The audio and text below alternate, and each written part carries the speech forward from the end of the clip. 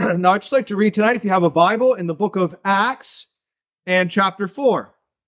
We've been looking at different parts of this book so far this week, and we arrived here at chapter 4, and last night we were seeing of a group of preachers, of disciples of Jesus who were performed a miracle in front of the people. They gave a man who could not walk, and he rose up and he walked, and they said, "This man has been made whole because of faith in the Lord Jesus Christ." And we're not going to read the verses here at the start of chapter 4, but there were some religious people who did not take so kindly to this message. And so it says they would put these men into custody. And here they are presenting their case before the judges, if you would, defending what they have done. And we're going to break in at verse number 5. And it says, after they've been put in custody, and it says in Acts chapter 4 and verse number 5, "And it came to pass on the next day that their rulers and elders and scribes, as well as Annas the high priest, Caiaphas, John, and Alexander, and as many as were of the family of the high priest, were gathered together at Jerusalem." The who's who of that day, the important people, religiously and in society, they were there. And it says in verse 7, "And when they had set them in the midst, they asked, 'By what power or by what name have you done this?' Then Peter, filled with the Holy Spirit, said to them, 'Rulers of the people and elders of Israel, if we this day are judged for a good deed done to a helpless man, by what means he has been made well, let it be known to you all, and to all the people of Israel, that by the name of Jesus Christ of Nazareth, whom you crucified, whom God raised from the dead, by him, this man stands here before you whole. This is the stone which was rejected by you, the builders, which has become the chief cornerstone."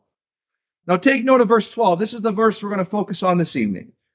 It says this, "Neither is there salvation in any other, for there is none other name under heaven given among men by which we must be saved." Tonight, if you were to ask me of personally, and you can maybe do it after the meeting if you feel like it, what gives you hope? What gives you certainty for the future, certainty for eternity? What happens after death? I don't think my answer would be much different than what Peter would say of the man who was healed. He says, "By this man, he stands here before you whole." And friends, tonight, the only reason I have a certainty of a home in heaven is nothing to do with what I've done in my life or will do. It has everything to do with what the Lord Jesus Christ has already done. He died on Calvary, that we could be saved from our sins, that we could be prepared for heaven. And tonight, this verse, I don't know how much clearer it could be. And the announcement tonight from this tent is no different than the announcement that was made to those important people that day in Jerusalem. And it is this: according to the word of God, according to God himself, there is salvation in no one else but in the Lord Jesus Christ. I don't know what you're trusting in tonight. I don't know what you're grasping at. Maybe your own works, maybe a distant religion, a distant God, whatever it might be. The Bible so clearly tells us this, that in no other person, in no other system, in no other credence or creed or device is salvation found except in Jesus Christ, the Son of God. We sang at one of the first nights, "Salvation, oh salvation, enduring precious sound. Shout, shout the word salvation to earth's remotest bound." You know, this same message, this same truth that is found in the verse that we have read here in Acts chapter 4, it is being announced to every nation, to the remotest bounds of the earth. And that's what we desire to share this evening. A message clear, a message plain. Salvation only found in Jesus Christ. You know, you can read about salvation throughout the whole Bible. It's interesting. The very first time you read of salvation in the Bible, it comes from one man, Jacob. The first book of the Bible. Just one man, and he would say this, I have waited for thy salvation, O Lord. One man who cried out and waited for the salvation of God. You come to the very end of the Bible.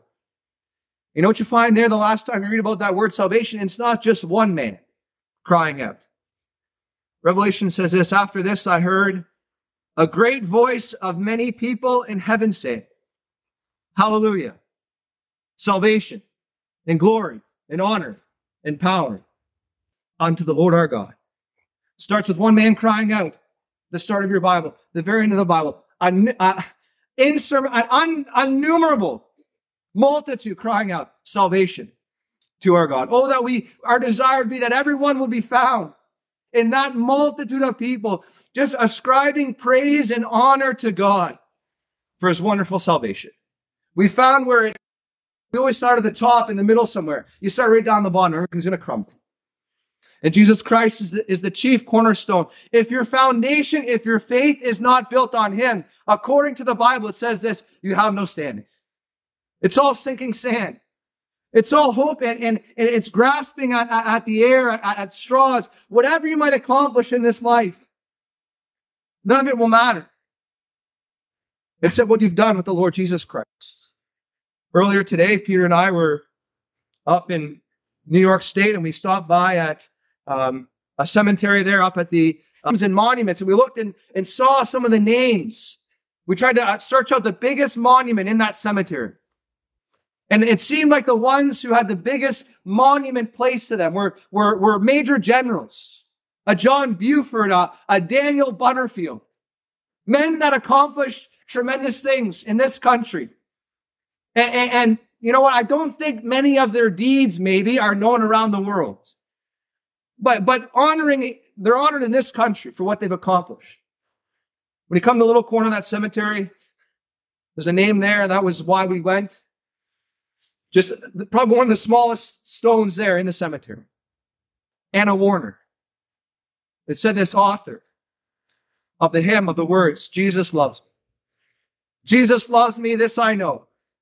For the Bible tells me so. Little ones to him belong. They are weak, but he is strong. You know what? Where I live in Costa Rica, you go to the corner of a small village, they're not going to have any idea who John Buford is. They have no idea who Daniel Butterfield is. But you know what? I don't know how many times we sang the word of that woman. In a far-off distant land, Jesus loves me, this I know. For the Bible tells me so. Whatever you accomplish in this life, none of it matters. Except for what you've done with Jesus Christ. And tonight, friend, we have read so clearly from the Word of God that there is salvation in no other. And maybe tonight you can't identify with knowing that. Maybe you have searched for salvation in another. Salvation in a different place. Many people search for salvation in different places. Some look for it in works and religion. You'd work hard, you'd try to be a good person. Others, they try and be devout to religion, hoping at the end the promise of good behavior and obedience will lead to something after this life. There's a very famous man who tried for years to find satisfaction, find certainty in his works and his religion. A man by the name of Martin Luther. And this man who was so devout, he in his own words, he was pursuing the counsels of perfection, trying to live a life of perfection in this earth, to the point where his friends feared for his life. The extremes he went to of fasting and all these things to try and achieve perfection. And he felt that his problem was that he could not satisfy God at any point. And one time he went to the Scala Sancta, the holy stairs in Rome, Italy. And as he climbed each stair, he would stop on each stair and say a prayer. I don't know how long each prayer was, but usually the longer you pray, the holier you feel. And so I'm sure each stair he went up, it was a lengthy prayer. After he got to the very top of those stairs, and as he thought about everything that he'd done, as he ascended to the top of those stairs, trusting in religion and works, this is what he thought in his own words. Who knows whether it's sufficient?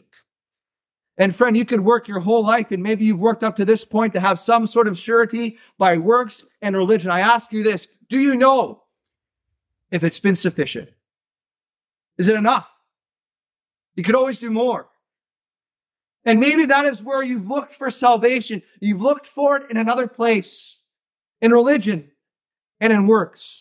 Maybe you're interested in very popular nowadays. You've looked for it in philosophy. Another place where people look for some sort of self-fulfillment, some sort of satisfaction. It's always interesting to read the dying words of those who were famous philosophers. A life of intellect, a life of seeming intelligence and security in this world. You know the last words of Thomas Hobbes, a very famous 17th century English philosopher. He says, "Now I'm about to take my last step, a great leap into the dark." Despite all philosophy had brought to him in this life, when it came to the point of death, he said, all it is a step in the dark. I have no idea what's next. Another famous philosopher, Aristotle, one of the most famous, he said this in the face of death: "I was born in sin. I have lived unhappily. I die in doubt." And friend, if you're trusting in philosophy and works and religion for salvation, when the time comes for you to face death, I don't think you'll have much different a mindset than this man had. I die in doubt. Tonight, the gospel message is a message so that you can die with peace. Die knowing my home is in heaven. Salvation is not found in another. It's not found in ceremony. Some trust in some ceremony they have undertaken. A few weeks ago, last month, I was in Manitoba in northern Canada, and there's many Hutterite colonies there. And really a religious colony based on works, and lived together. And there was a young man I met at a Bible conference I was at, and he said he searched all the teachings, everything that religion had to offer, and it all culminated in the ceremony of baptism. And so he decided, and the time came for him to be baptized with that expectation after that ceremony, peace. And this young man by the name of Cody, he said in his own words, when that water came over his head, tears started to come down. And they weren't tears of peace. He said in his own words, I feel absolutely nothing different. I have no certainty. And what joy when not many weeks later, that man, he found salvation in the one where only salvation can be found, in Jesus Christ. If you're looking for salvation in another tonight, whether it be another religious leader, whatever it is, the Bible tells us. And if you're honest with yourself, do you have that peace? Do you have that surety? The Bible here says in these preachers, and by the Spirit of God, they would say this: there is salvation in no other. If you have peace tonight, if you're sure, I'm ready for heaven, well, maybe you don't need this message. But if you feel tonight, and if you're honest before God, of that emptiness, of that uncertainty, of that doubt, of that lack of peace in your life, in your heart, and you would say, I need that. I don't know where to find it. It's only found in Jesus Christ. There is salvation in none other. I love how it says, there is no other name under heaven given amongst men. You can travel to the furthest realm of this world. I have a sister that almost lives at the end of the world. If you travel up to northern Canada, already very north, to a city called Winnipeg, maybe known to most, I'm sure, but way up in northern Canada. From Toronto, you could drive up from here, probably a 35-hour drive north. And when you arrive there, you're only about halfway to where my sister lives. From there, you get on a train, and you have to travel 48 hours by train up to a city right on the border of the territory of Nunavut in northern Manitoba, a town called Churchill, Manitoba. Polar bear capital of the world. Now you know who lives there. Polar bear capital of the world. Churchill, Manitoba. A beautiful place in some aspects. 300 nights of the year, they experience the northern lights. Have you ever seen that online? Or the northern lights, the lighting up the sky, the green. And my sister sent me pictures before. 300 nights of seeing those northern lights. You know, despite that awe-inspiring beauty, you know what's very tragic about northern Canada, where my sister lives, is that the suicide rate in those areas is almost triple that of the national average. You can travel to the furthest realm the furthest place that this world has to offer. And you still won't find peace. But you know what? Up there in Churchill, Manitoba, there still is no other one that you can find salvation in except the Lord Jesus Christ. There's no other name under heaven, no matter where you are on this earth, no matter what country you're from, no matter what country you live in, no other name under heaven given amongst men whereby we must be saved. When Jesus Christ was born into this world, it was promised. You'll call his name Jesus. Why? He'll save his people from their sin. If there's anyone here tonight and you're looking to be saved, Christ himself would say, he would declare himself, I am the way, the truth, and the life. No one comes to the Father. No one gets to heaven except by me. You tonight could maybe understand why Christians can sing with such joy. My hope is built on nothing less than Jesus' blood and righteousness. On Christ, the solid rock I stand. All other ground is sinking sand. Neither is there salvation in any other. For there is none other name under heaven given amongst men whereby we must be saved. We must be saved. You say, well, yes, we as human beings, we as individuals, we must be saved. But the gospel is a very personal message. Could you tonight see that verse and think about what God is saying? And you could say, I must be saved. I need to be saved. Jesus Christ, when he came into this world, he lived a life absolutely free of sin, no sin in his life. And he went to the cross. And there he died, yes, for the sins of the world. But, oh friend, in such a much more personal way. On the cross, Jesus Christ died for our sins, but could you tonight consider that Jesus Christ died for my sins? There on the cross, suffering. He was wounded for our transgressions, bruised for our iniquities. If there's anyone here tonight and you would identify as a sinner, the news of the gospel, the good news is this. Jesus Christ died for sinners. I remember when I was just a boy of 10 years of age, I would, consider born in a Christian home, not consider myself all that bad in this comparatively to most people in this world. Pretty sheltered, if you would. But I understood one night when I was 10 years old, I'm a sinner. And if Jesus Christ died for sinners, that includes me. And by those 3 words that Christ cried on the cross one night when I was 10 years old, some 26 years ago, I understood this. If Christ said, it is finished, what could I, as a 10-year-old little sinner in northern Canada, ever add to that? To the work, to the perfection achieved at the cross by the Son of God. And God is satisfied in that. And I can rest tonight where God rests.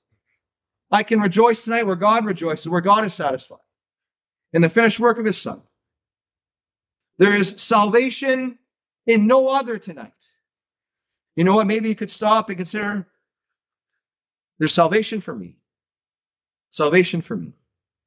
I'll just close with the story of a tragedy that took place of the RMS Atlantic, a ship that traveled between Liverpool, United Kingdom, and New York City back in the 1800s. And during its 19th voyage, April 1st, 1873, at midnight, the captain went to bed and he left his second officer and his fourth officer in charge. He said, wake me up at 3 a.m.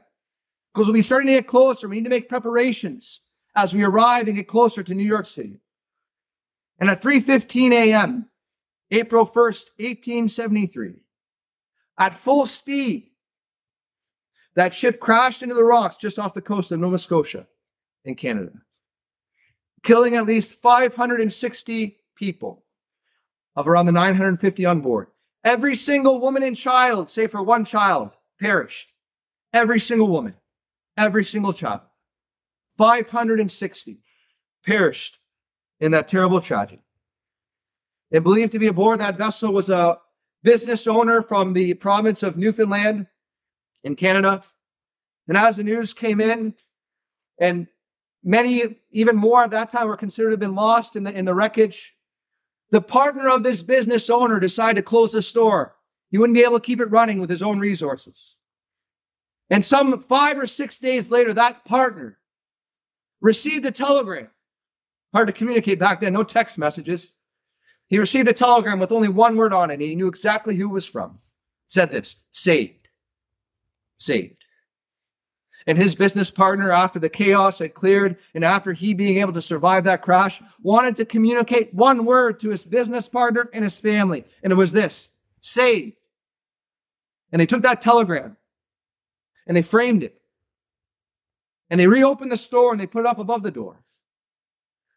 Because every time that business owner would come in and he would leave at the end of the day and go home, you remember that tremendous day when he was saved. When he was saved. Friend, tonight there's no greater message that could be sent from you to your family, to your friends, or just to God himself. And it'd be this. I came in tonight and I was lost.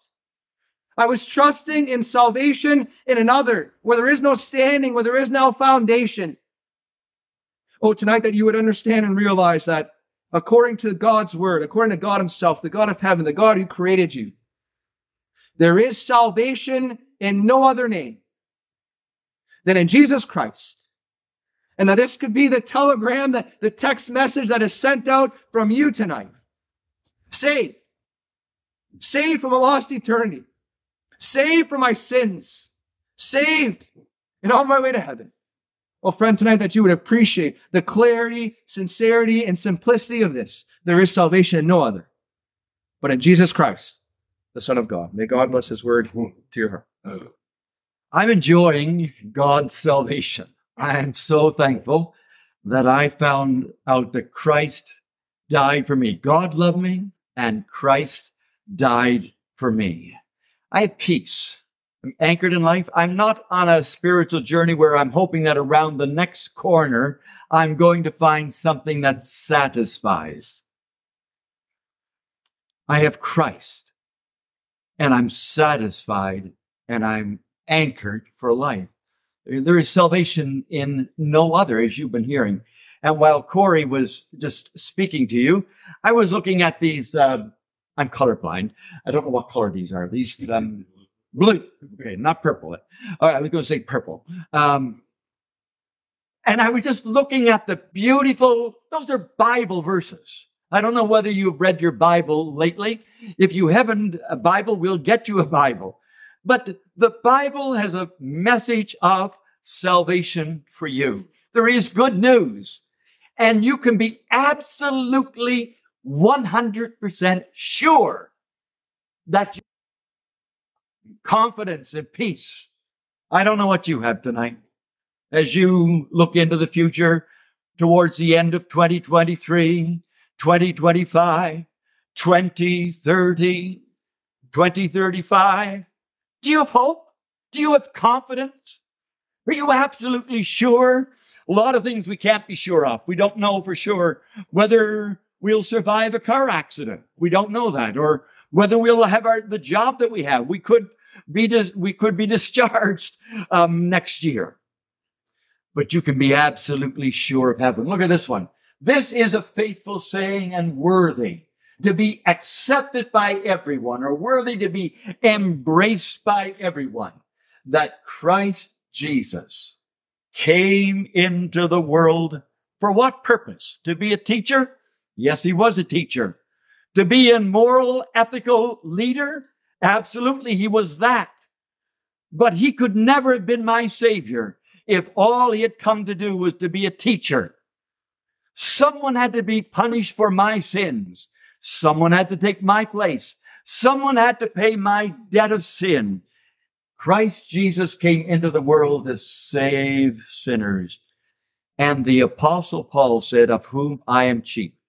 Do you know that Paul wasn't always a Christian? The one who wrote those words. He was that was a long preamble to where I want to get to this evening. You've been hearing about there's salvation in no other but Jesus. You know, you could come to this church the rest of your life. Not this tent, because it'll get cold in the fall. But we do have church buildings. You could leave wherever you're attending and come to our church and attend for the rest of your life and never be in heaven. Our church has nothing to do with a person getting to heaven. We couldn't take you to heaven. There is salvation in no other than Christ that you've been hearing from Corey, from the Word of God. And so this is not about church. This is about a man, Christ Jesus. And if you have never explored or investigated the person of Jesus Christ and how we know he was God in human flesh, we encourage you to take the time, because if he indeed neither his ear heavy that he cannot hear you, so he's not hearing impaired. He's got an excellent set of ears, so to speak. He can hear you. He could hear the faintest cry of your heart tonight. We would never hear what you may cry from your heart, but God can hear. But here's the issue, verse 2. This is why we have a gospel service like this. It's not a church membership drive. The reason why Corey is not employed in Ontario and living to climb the corporate ladder to make money, to make a name for himself, the reason why we do this is not about joining a different church. It's about Christ Jesus. And there is an answer for your biggest problem in life. I don't know what you think your biggest problem in life is. Maybe money problem, maybe a relationship issue. But we're going to read about a person's biggest problem. Verse 2. But your iniquities, or your evil, or your offenses, or your sins have separated between you and your God. And your sins have hid his face from you, that he will not hear. I was never great at math or any of that, but there is a simple mathematical symbol in this verse. So for the younger folk here tonight, I don't know whether you can tell what it's not an addition sign in this verse. Let me read it again. It's not an addition sign. And it's not a multiplication sign.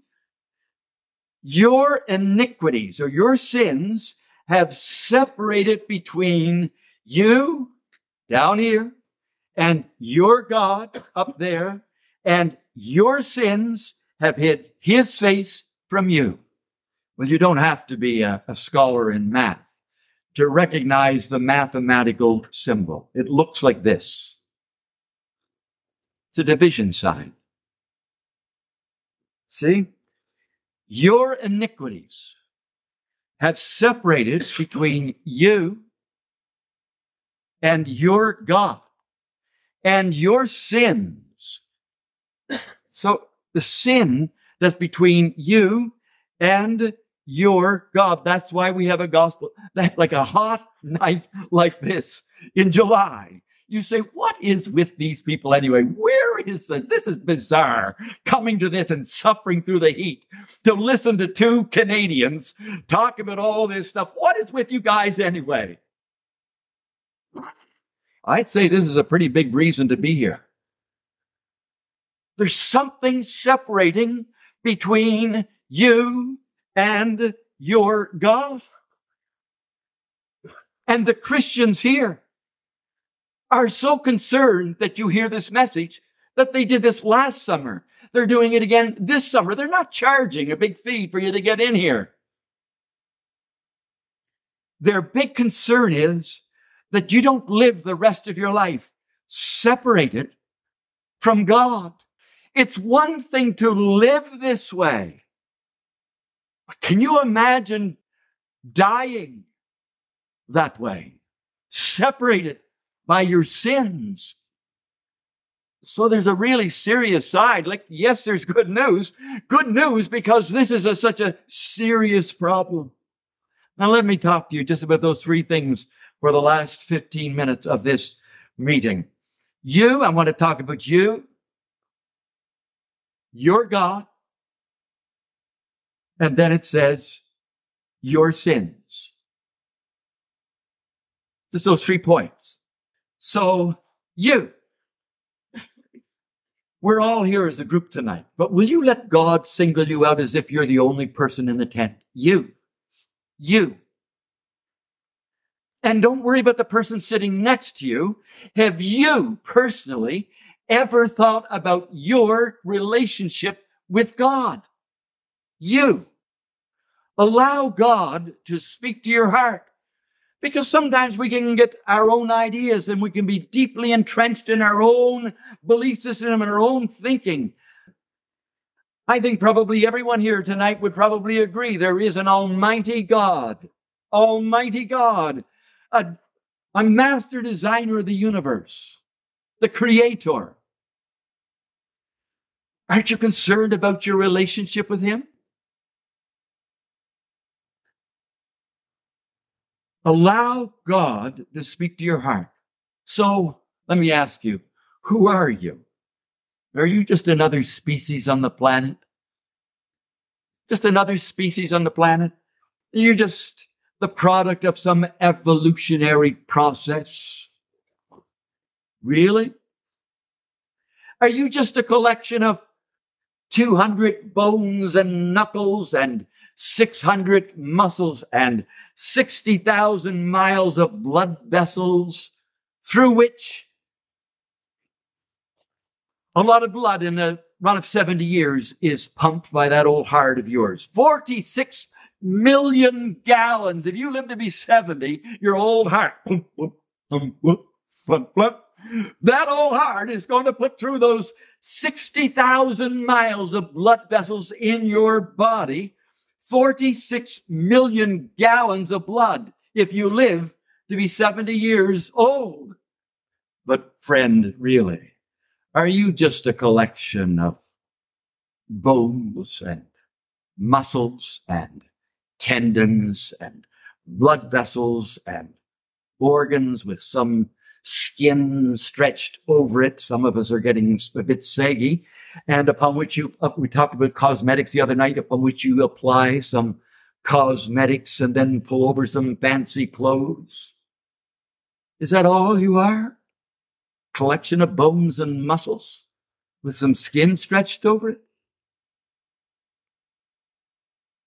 Who are you? God is a creator, and God has dignified you and me in a way that no other created being on earth, no animal has the dignity of a human being. They have instincts. We have a very intelligent cat, more intelligent than everybody else's cat, we think. Dogs are very smart. They have instincts, and you can train them. But God has blessed and dignified the human being with the capacity to make informed choices, to look at the pros and the cons, weigh up the facts and balance it, and to exercise your own will. He has created you with the capacity to enter into a relationship, a meaningful, intelligent relationship with God. You're not an animal like a 4-footed animal. You are distinguished in all of God's creation. You are the crown and jewel. We were made in the image of God. That's what the Bible teaches. No matter who you are, where you are in the world, or what your lifestyle is in the world, everyone has the image of God imprinted on us. But we're broken because of sin. You must admit that there's a problem with us. The gospel demands that your sins, that the you be real. That's one of the reasons why some people come one night and don't come back a second night. Because look we spend so much time trying to be a nice person and learn proper etiquette and try to speak appropriately and to try to have better habits. We work so hard at improving self. And then we come to a gospel service like this, and we open the Bible and it says, but your sins have separated between you and your God. And we have things in our closet. The English idiom is skeletons in the closet. Things that we have done in the past and we have closed the door on that part of our life and we have turned the corner and we're trying to forget about it. And then you come to a service like this and the Bible reminds you about your sins. Exactly what you're trying to forget. Friend, if you are ever going to be right with God, you are going to have to be real with God. And the Word of God, the Bible, Hebrews chapter 4 says it's living, it's powerful, it cuts through all the layers. It takes down, it dismantles the facade. It exposes the camouflage, the veneer, and it exposes who we really are in our human heart. And I think if you're honest tonight, you'd say, yes, I struggle with sin. Not everybody knows that I have sinful thoughts. But yeah, I'm not perfect. I'm not holy like God. Well, that's exactly what the Bible says. Romans 3, verse 23. All have sinned. We're all in the same boat. That's why we all need the same Savior. All have sinned and come short of the glory of God. So who are you? You know, there's a religious you. We can be one way at church or wherever we go and to practice our religion. And then we can be another you in the workplace. And then on a wild weekend, we can be another you. God wants you to be upfront. He knows who the real you is. And he would just like you to be honest about that. God, you are right. I try to be a nicer person. And that's good. Keep up. Keep it up. It makes you a good neighbor and it makes you a good employee. We're not denouncing good works at all. As long as you understand that good works don't get you an inch closer to God. If I could get closer to God by the things that I do, closer and closer and closer, then why did Jesus come into the world? To be the Savior.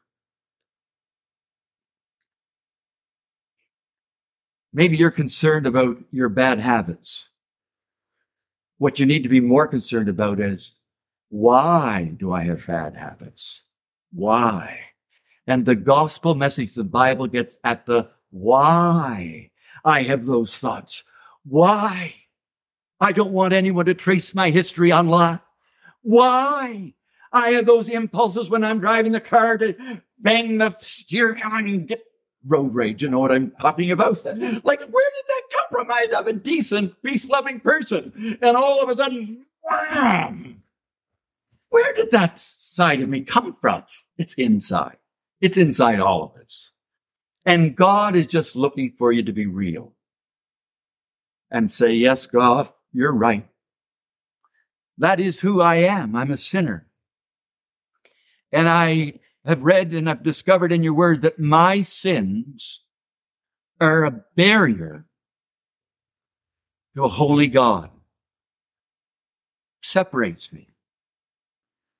Do you know the Bible says every idle or careless word that people speak, we shall give an account thereof in the day of judgment?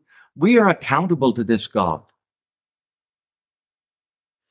The Bible says there's a day coming when God shall judge the secrets of men and women by Jesus Christ. That's Romans chapter 2. Do you have any secrets that you wouldn't want us to write on the wall here if we found out? You say, I would be out to the parking lot in a flash if some of my secrets were on this vinyl. The Bible says there's a day coming, if you don't have your sins forgiven, when every secret will be exposed and you'll deal with not the Savior. You'll deal with the judge. In that day, he'll be the judge. That's what the Bible says. But in this day, he's your Savior. He would love to reach into your life right now. That's what the whole concept of grace is. God leaning towards you. You don't have a Christian friend out of coincidence. God is working in your life. This God, he's leaning towards you, trying to draw you to himself. He wants to save you. He wants you to have this barrier removed. He wants you to have a relationship with himself. That's the heart of God. Let's talk about God now. Your God. Your sins have separated between you and your God. I was thinking of stopping in at Home Depot this afternoon. I was going to get a measuring tape. You know, the carpenters use the thing that you pull out and then it rolls back up. I'm not a carpenter, but I was going to get a measuring tape at Home Depot and bring it here. Because, you know, sometimes when we're on stage, it sounds like we're pretty big talking people. And when we're in the coffee break or at Starbucks and we're talking to our friends, we have all these grand pronouncements. Well, I think there is no God. People have made a living out of saying there is no God. And I was going to get a measuring tape and just pull out 6 feet and say, this is how big we are in God's universe. 6 feet. Little 6-footers on planet Earth saying there is no God. Do you think he's shaking in his boots up in heaven because someone said there's no God? No, friend, tonight we encourage you to have a right relationship with God. The amazing thing is that the God of the universe wants to have a relationship with a 6-footer on planet Earth. Did it ever cause you to wonder, why would he ever love me? If he really knows the sinful heart that I have, I don't know your background. I can tell you that the God of the Bible is not a mean-spirited God. He's not a capricious God. He's not a vindictive God. He's not an arbitrary God that is unpredictable. He's a holy God. And he's a God that must judge sin. But he's a God of love and a God of grace. And he wants to bless you tonight. He wants to remove this barrier. And that's why his son went to the cross. He looked at all of us. You know, I could say my prayers. I could go to church every weekend. I could be baptized. I could go through all the rituals of being a Christian. But none of that would remove this barrier of sins. The Bible says about our sins, by grace you are saved. By grace you are saved through faith. It is not of yourselves.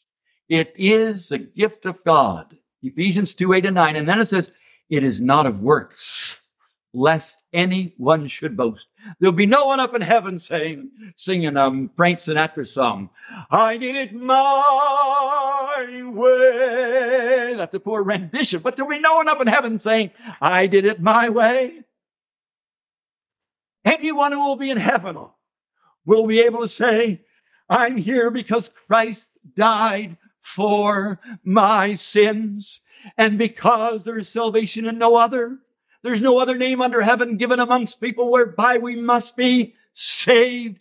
I'm up here because God's sins have separated between them and me.